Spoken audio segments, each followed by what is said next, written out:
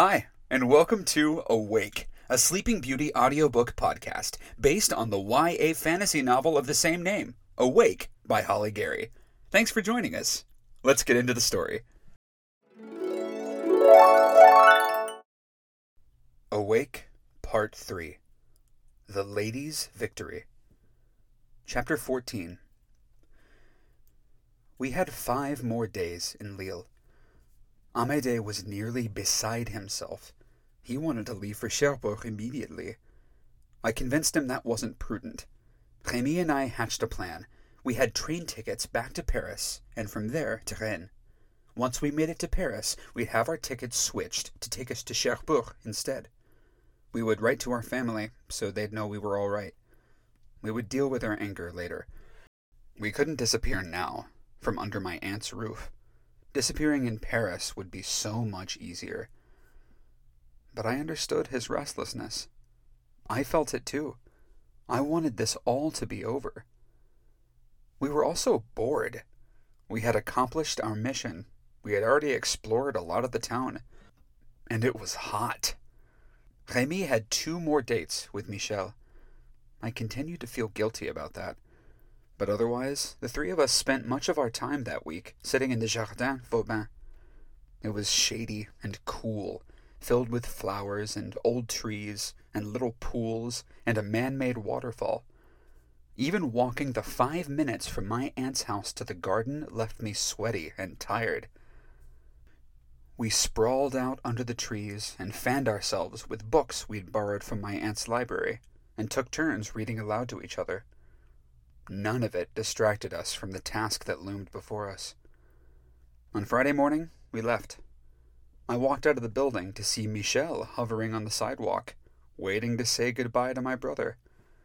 They had a little scene together, kissing and whispering promises, while I sat awkwardly in the car with my aunt, Amédée, and André, who was driving us to the station. We all looked pointedly away from the sidewalk scene, but I kept sneaking glances. Odette aside, the idea of my little brother having a love affair was a little strange to think of. In my mind, he was still about 10, and a little humiliating compared to my own romantic failures. Finally, he dragged himself away from Michel and joined us in the car. She watched, crestfallen, as we drove away. He waved to her out the back window, then said nonchalantly, "We promised to ride each other." My aunt only seemed amused by all this. I guessed that she wasn't yet concerned with finding Rémi a suitable wife, so for now he could dally all he wanted. Amédée was lost in space, not paying attention to any of this. The rest of us went quiet, too. We drove the 20 minutes or so to the station. We passed again through much of the old town, including the main square, but we didn't see Auguste Street again. I would have been sad to leave, except that I knew we didn't have to go home yet. I wanted to reach the end of this, to find Auguste, but I didn't want to bury myself in small-town Bretagne again. What will you do instead? I asked myself. My aunt saw us off outside the train station, hugging each of us in turn.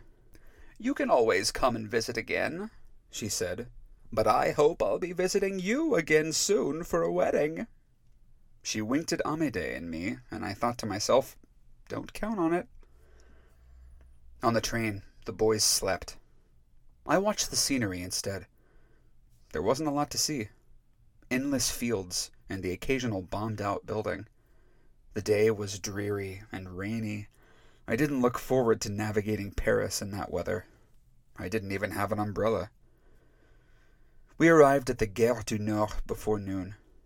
We took our time, first posting our letters in a box outside the station, one to my parents, one to Amédée's aunt. Rémi posted something, too. I didn't know to whom. We went back inside, bought sandwiches in the station, and sat down to eat. When we'd finished, I went up to the ticket booth, mustering as much confidence as I could. I stood in line for a while, and when I reached the window, I explained that our travel plans had changed and that we needed to go to Cherbourg instead of Rennes. The lady at the window didn't ask any questions. I don't know why I thought she would. Just issued me 3 new tickets and handed me a refund, because apparently going to Cherbourg cost less. I'd assumed we'd be heading back to Montparnasse, to the station where we'd first arrived. Didn't all trains to the northwest leave from there? But no, the ticket lady directed us to the Gare Saint-Lazare, on the right bank, nearer the center of town. Unlike my aunt, we braved public transportation, taking a bus to the other station. We waited an hour for the train, and then our trip to Cherbourg was another 3 hours. I wished I had something to read. The western suburbs of Paris passed by my window, giving way to farmland, and then eventually to the small towns of Normandy. Quite a few people got on and off at Caen, the capital of Lower Normandy. The city was clearly still scarred by the intense bombing it had suffered during the war. I caught glimpses of William the Conqueror's castle, and I remembered Hyacinth saying that he'd been born from the magic of the Norman conquest. He had been in that castle, surely. He had known William and his knights. We made our way up the Cotentin Peninsula. It was lush, green country, but I saw little besides cows and the occasional church. The massive Bieux Cathedral caught my eye. It had once housed the famous tapestry depicting the conquest, which only made me think of Hyacinth more. Was he stitched into those images? Had he accompanied the Normans to England? Had he helped defeat Harold Godwinson? I ached to know everything he had ever done, from the most remarkable to the most mundane. I pressed my head to the cool glass of the window and tried to think of anything else. The train stopped at Valognes, the last station before ours. I nudged the boys. We're nearly there. Maybe 20 minutes later, the rain-swept town of Cherbourg came into view out the window. I saw white, yellow, and stone buildings huddled against each other, punctuated by a few church spires. Everything was overshadowed by a tall, rocky ridge with a pale structure on top. The train pulled into the station and stopped.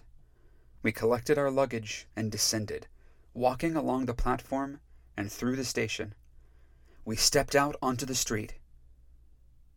The town was gone. I had just seen it so clearly out the window, and now it wasn't there anymore. Just a barren expanse of land. We stopped dead. I turned back, and everyone else, our fellow train passengers, the people who'd been waiting at the station, the people who worked there, were gone too. An icy chill came over me, accompanied by a building terror, the like of which I'd only felt once before, in the forest of Brocéliande. There was dark magic here, and we were trapped in it.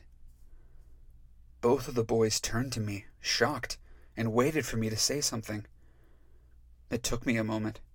My mind raced, running through every possible explanation for what was going on. Finally, I said, "I think Hippolyte may be here." Amédée's knees buckled. Rémi caught him before he fell. He took Amédée's suitcase and put it on the ground. The pavement beneath our feet was still there, at least. I had said the name a little too easily. I had never discussed the evil fairy or her tricks in the forest with Amédée, but I realized now that he must have spent his whole life living in fear of her, burdened with the knowledge that she'd killed his parents, that she hoped to do the same to him, that Hyacinth's spell was the only thing standing in her way. "I'm sorry," I said to him. "I don't know for sure, but there's dark magic here, and it makes sense that it would be her." If Hyacinth's realm extended this far, hers probably did too. I looked out at the flat expanse of land where the town had been. In the distance, I could see the sea. I couldn't think of anything to do but to walk in that direction. We left our luggage where the station had been. There was nothing in it that could help us, and we had bigger problems than potentially losing it. Walking towards the sea, everything we passed was surreal. The buildings were completely gone, but you could still see traces of streets. We followed the one that seemed to lead into where the center of town had been. We came to a canal. There were no boats in it, just a lone piece of cloth, once a sail, floating along. The rain had started back up, cold for summer, soaking us through after only a couple of minutes, and fog was rolling in off the English Channel. Ahead of us, I could see a statue of a man on horseback, perhaps the only thing left of the town. There wasn't a single living soul besides the three of us anywhere in sight. We might as well have been the only people left at the end of the world. Amédée was crying again, and Rémi looked more stunned and lost than I had ever seen him, so it was clearly up to me to figure out what to do. I stopped walking. It didn't seem like the sea was going to yield any more answers than the land. What was I even hoping to find? Some clue as to how to undo this? I wondered if the town was gone for good, or if Ipamé could bring it back if she chose. And I wondered how far her curse had spread. Were the surrounding villages intact? Was all of France gone? What about England?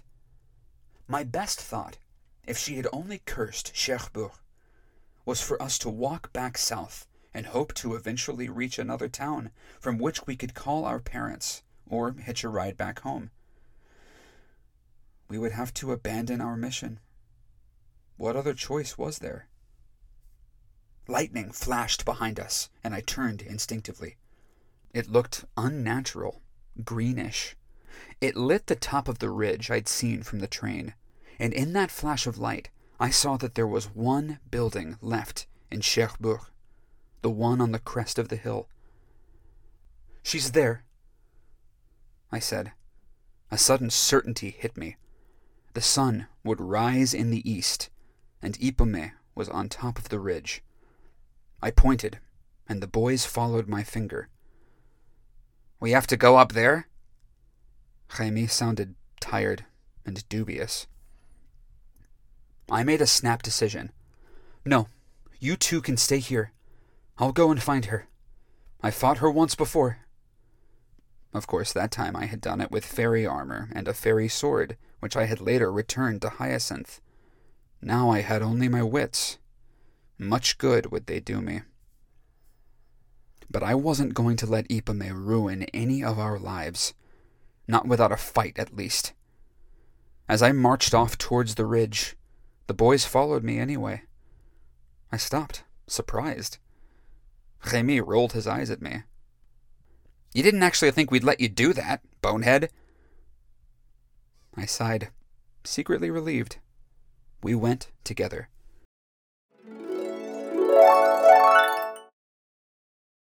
Thank you for listening to Chapter 14 of Awake by Holly Gary. If you're enjoying yourself, feel free to leave us a review and share us with other book lovers. You can follow us on Twitter and Instagram at Awake the Podcast, and you can follow Holly, the author, on Twitter at HollyGary7 and on TikTok at HollyAnnWriter. You can look forward to Chapter 15 coming out next week. In Chapter 15, Célestine, Rémi, and Amédée battle Ipamé. Until then, happy reading, and we hope your week is fantastical.